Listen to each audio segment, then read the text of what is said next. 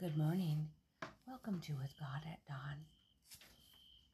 Today, Chapter 18, The Mystery of Iniquity, Spiritual Gifts, Volume 1. It has ever been the design of Satan to draw the minds of the people from Jesus to man and to destroy individual accountability. Satan failed in his design when he tempted the Son of God. He succeeded better as he came to fallen man. The doctrine of Christianity was corrupted. Popes and priests presumed to take an exalted position and taught the people to look to them to pardon their sins, instead of looking to Christ for themselves. The Bible was kept from them in order to conceal the truth which would condemn them. The people were entirely deceived. They were taught that the popes and priests were Christ's representatives when in fact they were the representatives of Satan. And when they bowed to them, they worshipped Satan.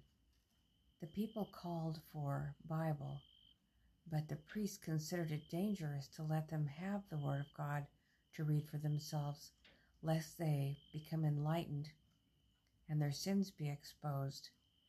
The people were taught to look to these deceivers and receive every word from them as from the mouth of God. They held that power over the mind which God alone should hold. And if any dared to follow their own convictions, the same hate which Satan and the Jews exercised towards Jesus would be kindled against them, and those in authority would thirst for their blood. I was shown a time when Satan especially triumphed. Multitudes of Christians were slain in a dreadful manner because they would preserve the purity of their religion. The Bible was hated, and efforts were made to rid the earth of the precious Word of God. The Bible was forbidden to be read on pain of death, and all the copies of the Holy Book which could be found were burned. But I saw that God had a special care for His Word. He protected it. At different periods, there were but a very few copies of the Bible in existence, yet God would not suffer His Word to be lost. And in the last days, copies of the Bible were to be so multiplied that every family could possess it. I saw that when there were but a very few copies of the Bible, it was precious and comforting to the persecuted followers of Jesus. It was read in the most secret manner, and those who had the exalted privilege felt that they had an interview with God, with His Son Jesus, and with His disciples. But this blessed privilege cost many of them their lives. If discovered, they were taken from reading the sacred word to the chopping block, the stake, or to the dungeon to die from starvation. Satan could not hinder the plan of salvation.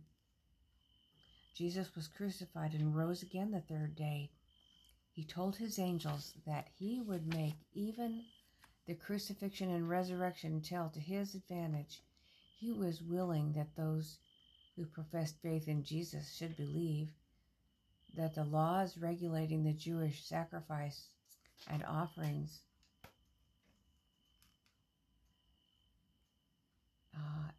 ceased at the death of Christ.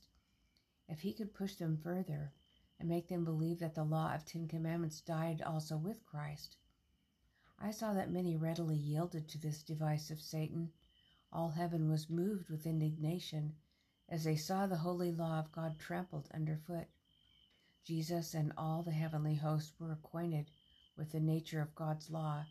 They knew that He would not change or abolish it. The hopeless condition of man caused the deepest sorrow in heaven and moved Jesus to offer to die for the transgressors of God's holy law. If His law could be abolished, man might have been saved without the death of Jesus.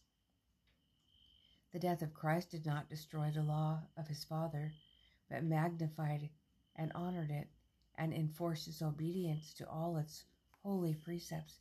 Had the church remained pure and steadfast, Satan could not have deceived them and led them to trample on the law of God. In this bold plan, Satan strikes directly against the foundation of God's government in heaven and on earth. His rebellion caused him to be expelled from heaven. After he rebelled, in order to save himself, he wished God to change his law. But God told Satan before the whole heavenly host that his law was unalterable. Satan knows that if he can cause others to violate God's law, he is sure of them, for every transgressor of his law must die.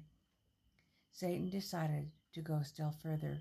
He told his angels that some would be so jealous of God's law that they could not be caught in this snare, that the 10 Commandments were so plain that many would believe that they were still binding. Therefore, he must seek to corrupt the 4th commandment, which brings to view the living God. So I'll say that again. The 4th commandment brings to view the living God. He led on his representatives to attempt to change the Sabbath and alter the only commandment of the 10, which brings to view the true God, the maker of the heavens and the earth. Yes, that's the first angel's message in Revelation 14, isn't it? Satan presented before them the glorious resurrection of Jesus, told them that by his rising on the first day of the week, he changed the Sabbath from the 7th to the first day of the week. Thus Satan used the resurrection to serve his purpose. He and his angels rejoiced that the errors they had prepared took so well with the professed friends of Christ. What one might look upon with religious horror, another would receive. The different errors would be received and with zeal defended.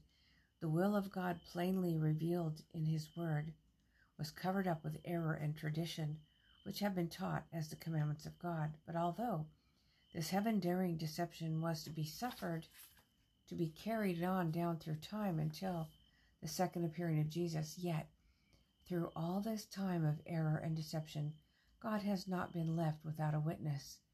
There have been true and faithful witnesses, keeping all of God's commandments through the darkness and persecution of the church. I saw that angels were filled with amazement as they beheld the sufferings and death of the King of glory.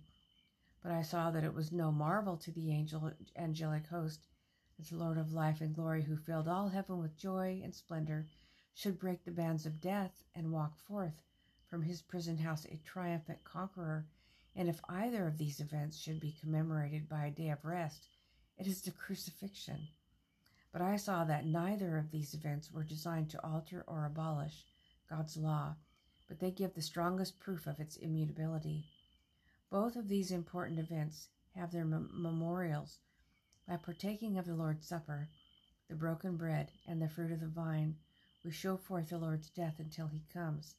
By observing this memorial, the scenes of his suffering and death are brought fresh to our minds. The resurrection of Christ is commemorated by our being buried with him by baptism and raised up out of the watery grave in likeness of his resurrection to live in newness of life. I was shown that the law of God would stand fast forever and exist in the new earth to all eternity. At the creation, when the foundation of the earth were laid, the sons of God looked with admiration upon the work of the Creator, and all the heavenly hosts shouted for joy. Excuse me. It was then that the foundation of the Sabbath was laid. At the close of the 6 days of creation, God rested on the 7th day from all his work which he made, and he blessed the 7th day and sanctified it, because that in it he had rested from all his work. The Sabbath was instituted in Eden before the fall. It was observed by Adam and Eve and all the heavenly host. God rested on the 7th day and blessed and hallowed it. And I saw that the Sabbath would never be done away, but the redeemed saints and all the angelic hosts will observe it in honor of the great Creator to all eternity. The end. I would just say that when you're reading about creation in Genesis, and it said that God had finished all his work which he had made, that says to me that he was finally finished with creation.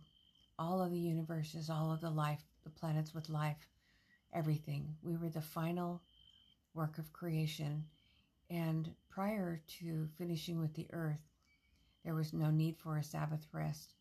But when God had finished all his creation, then he created one more day as a day for everybody to worship and honor him as the creator of all things. And we're always going to remember him as our creator. We're always going to honor him on that day. So let's just close with prayer. Dear Jesus, thank you, Lord, for your creation, for giving life to us. Help us to realize the blessings that we have and the weighty decisions that we have to make day by day. We pray for the Holy Spirit to indwell us, to guide us in these decisions. In your name we pray. Amen. Tomorrow morning, we'll be reading about death, not eternal life, in misery. We'll see you then.